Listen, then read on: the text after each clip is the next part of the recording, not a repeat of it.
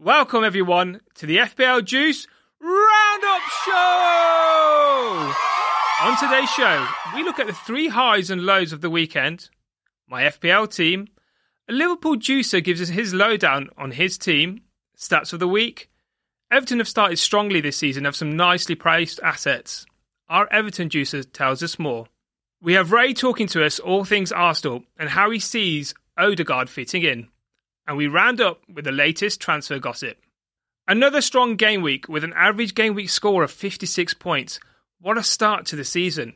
Before we get into my team, let's look at the three highs and three lows of the weekend. The highs. At number 3, Virgil van Dijk has not lost in any of his 48 Premiership home games for Liverpool, with only Lee Sharp ahead of him on 59. Number 2, 9 years and 360 days after making his Chelsea debut, Romelu Lukaku finally scored his first goal for the club. And number 1, Mikel Antonio scored a brace against Leicester to become West Ham's all-time leading Premiership scorer. West Ham are top of the table. We do live in strange times. On to the lows. Number 3, Callum Wilson owners must be furious after he missed the target when clean through on goal. Time to say goodbye. Number 2, Dele Alli scored for Spurs. Well done. But that hair, seriously? And number 1, Arsenal have been playing in England's top 4 tiers for 118 years. This is the first time they've started the season with 2 defeats and no goals. So that's all from our highs and lows. Now let's move on to my team. Now I told you last week about Fantasy Football Fix, and if you want to join them, put in the juice code JUICE65 and get a whopping 65% off the price. Now they recommended that if I switch Soufal for Rafinha, that I'd get more points. So how did that work out? Rafinha outscored Soufal, which is exactly what Fantasy Football Fix predicted. So here's a look at my team. Shaw got me 4 points, a nice 2-point bonus for a 1-1 draw. Trent, 12 points, and Tsimikas, 11 points. Great assist from him. Rafinha, 7, with a whopping great goal against Everton. Bruno got me 1 point. Barnes, 2. Salah, my captain, at 6. Ings got me 8 points. Antonio was brilliant with his 16-pointer. And Tony got me 2. Overall, 75 points. Really happy with my start to the season. Couple of things I'm going to be looking at with my team now heading into game week 3. Now, I have 2 transfers. I've already made 1. I've taken out Ben White for Tino Livramento from Southampton. Now that gives me an extra 0.5, so I have 1 million in the bank. Harvey Barnes. Now, I'm going to keep him because he's got Norwich this week, and I'm going to see how he does, but I am itching to look at Benrahma with the way he's been performing this season. Tony will get another game week for me as well because he did look quite threatening against Crystal Palace, so 1 more game for him.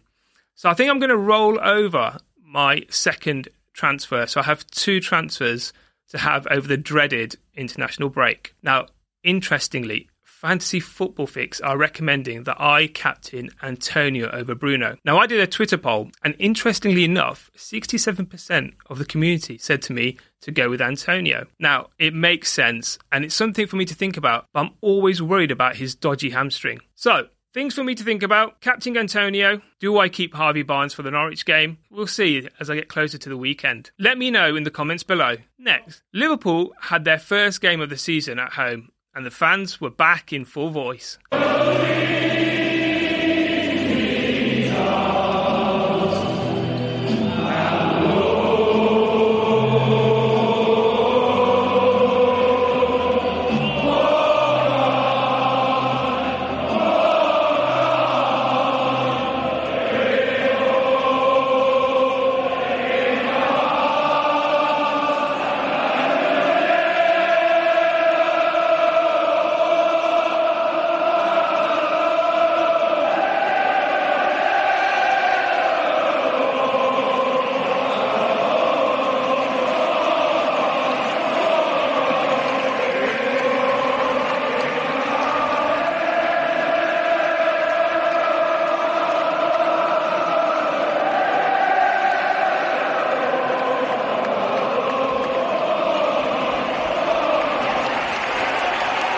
What a superb video from a friend of the show, Chris Irvine. Now, staying with Liverpool, we have a new juicer.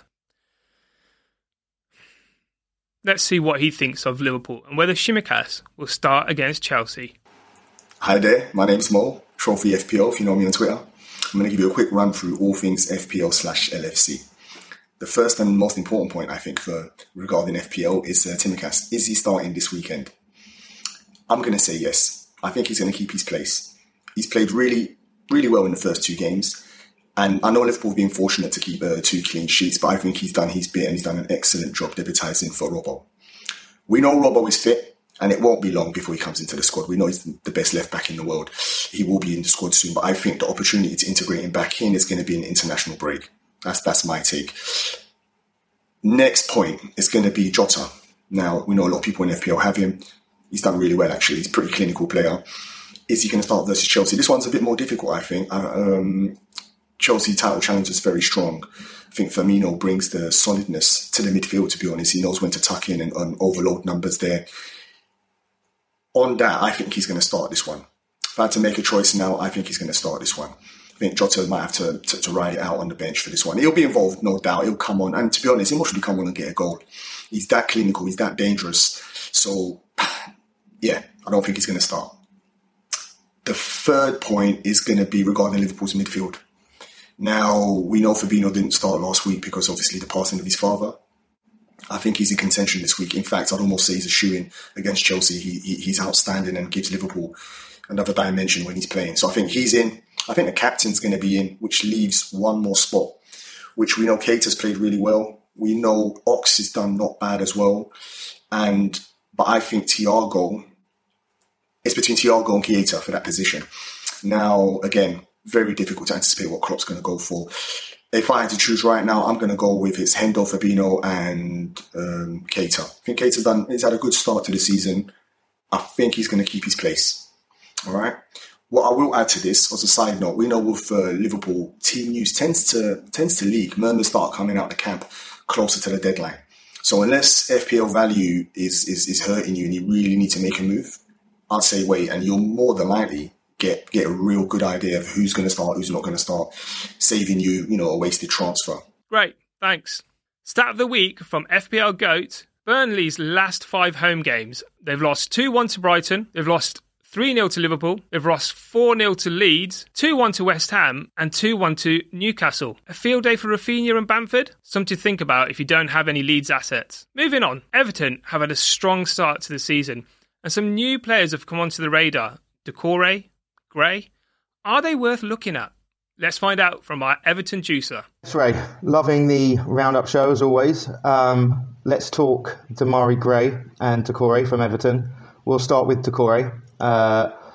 Reality is he will play every week if he's fit. But if you look at his past record, both last season at Everton and from Watford, he's not a guy that's going to chip in with great FPL points, in my opinion. He did score that wonder goal on the opening day of the season. However, he doesn't have a great track record of goal scoring or assists. And the way Rafa Benitez has us set up this season, a majority of our assists are going to come from out wide, which is why Demarai Gray, in my opinion, is looking great value at 5.5 million. Chipped in with a goal against Leeds. He is looking very exciting down the flanks, and our tactics under Benitez are obviously very clear. We have 2 very strong centre forwards in the air in Richarlison and DCL, and the aim of the game is get to the byline and give those guys the opportunity to score in the middle. So I think I will be looking very closely at Harvey Barnes, who's in my team at the moment. I might be tempted to swap him out for Gray to free up some funds to strengthen elsewhere. All right, mate, back to you. Interesting take. Gray looks a bargain at 5.5 million and he's on fire. He's definitely on my watch list and I'm going to see how he does against Brighton. Now, Arsenal, they've had a tough start to the season and it only gets worse with Man City at the weekend. But they've made some big signings. In Martin Odegaard, let's hear how he fits into the new Arsenal setup from our juicer, Ray. Hi, Jay. Regarding Odegaard's signing, first of all, I think it's very good for Arsenal. I think he showed good signs last season and definitely helped us with a bit more expression tactically on the offensive line. I think he'll play as a number 10 and I think Smith Rowe will move to the left as he did to end last season. I mean, he can cut in more from that left side, allowing decoy runs outside and retaining. Now, with Tierney likely to miss the Man City game, I expect Tavares to play over there, and he is a very, very offensive player. So I wouldn't be surprised if Smith Rowe plays down the left, cuts in, and then the decoy runs will happen from Tavares. In regards to the right side, I think Saka and Pepe are going to battle that out. Personally, I'd go with Saka. I think Pepe is still flatters to deceive a bit. He either has an 8 out of 10 game or is just completely lost. Aubameyang will play up front, definitely. If you're asking me who the better asset is out of Smith Rowe and Ødegaard, considering that they're the same price, I'll probably go with Ødegaard because I think he will start to get more finished numbers in regards to goals and assists. And I think he will have a spot really in the number 10 role, considering he's captain of Norway. He's the player we've wanted this whole summer, really, even when we were linked with the likes of Aouar, Maddison and players of that ilk. I think Ødegaard will play pretty much every single game if he's fit. So if you ask me, gun to the head, who would I pick as an FPL asset out of ESR and Ødegaard, I'd go with Ødegaard. Thanks, Ray. Interesting that Smith Rowe's going to keep his place. So that's good news for anyone that has him in his team. But if you're going to go for Saka, just be mindful that he might be rotated on the right-hand side. Now, let's look at the latest transfer news. West Ham are close to agreeing a £25 million deal for Kurt Zouma. And rumours persist that Jesse Lingard will still join. Kane is staying at Spurs! Thank God, I'm so bored of that. Man City might be planning to move for Cristiano Ronaldo.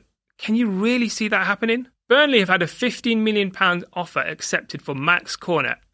Our Burnley juicer, FPL Arnold, tells us more. Hi everyone, hope you're all well. My name's Sean, otherwise known as FPL Arnold, and in this quick video I just want to give you a quick transfer update on a potential new signing for Burnley. So it's looking like the fee has been agreed. We're just waiting for confirmation that personal terms have been agreed. Hopefully, apparently, the deal's been done as we speak in Manchester. It's for Maxwell Cornet. So we're looking at around £15 million from Lyon, probably equaling our transfer fee, and a really exciting one. A bit of a departure as well from a usual Burnley transfer. Out of Sean Dash's 22-man squad, only 4 were born outside the UK, so this would have a bit more of an international feel to it, and a really exciting one, I think, for all Burnley fans. The consensus seems to be that Maxwell Cornet will fit into our midfield, perhaps the right-hand side, where we maybe need a little bit of strengthening. But it's worth remembering that he's also primarily been a left-back in the past, as well as a left-sided midfielder, and he's predominantly left-footed. So what we might see is perhaps inverted, where he's on the right of midfield, or perhaps on the left, and Dwight swaps over. So again, really interesting to see. Does have an eye for goal. He has scored 4 goals in 3 games against Man City. So he's certainly got an eye for goal against bigger teams, and having done that in the Champions League. From an FPL perspective, I think he's a quintessential wait and see. I think he may start life on the bench until he's had time to adjust and then brought in slowly. I think he might be priced around the 5.5 mark, maybe the same as someone like Goodmanson, maybe 6, same as Dwight McNeil, but I don't see much more than that. I think the real upside here could be if Burnley strengthen that midfield, strengthen the wide position, strengthen the supply to the 2 strikers up front. I think that could be a real benefit, and certainly for Chris Wood, who I still think at £7 million is the probably the best Burnley asset. And I think once he gets that first goal, he will absolutely then go on that run and start getting the 10, 12, 15 goals a season that we've been fortunate to get from him for the last few years. So that's it from me, really. Just want to give you that quick update. You can follow me at FPL_Arnold. Don't forget to go over to FPL Juice, give those guys a follow, and you can catch their show every Tuesday night on YouTube at 8:30. So go over there, give those guys a like and a follow, or a subscribe. But that's been it from me. Thank you very much. Bye for now. Thank you, FPL Arnold. That's all for the show for this week. Make sure you catch the live shows every Tuesday at 8 p.m, followed by the Juice Bar. And our juicers will be posting daily videos about their teams. Have a good week and have a good game week 4.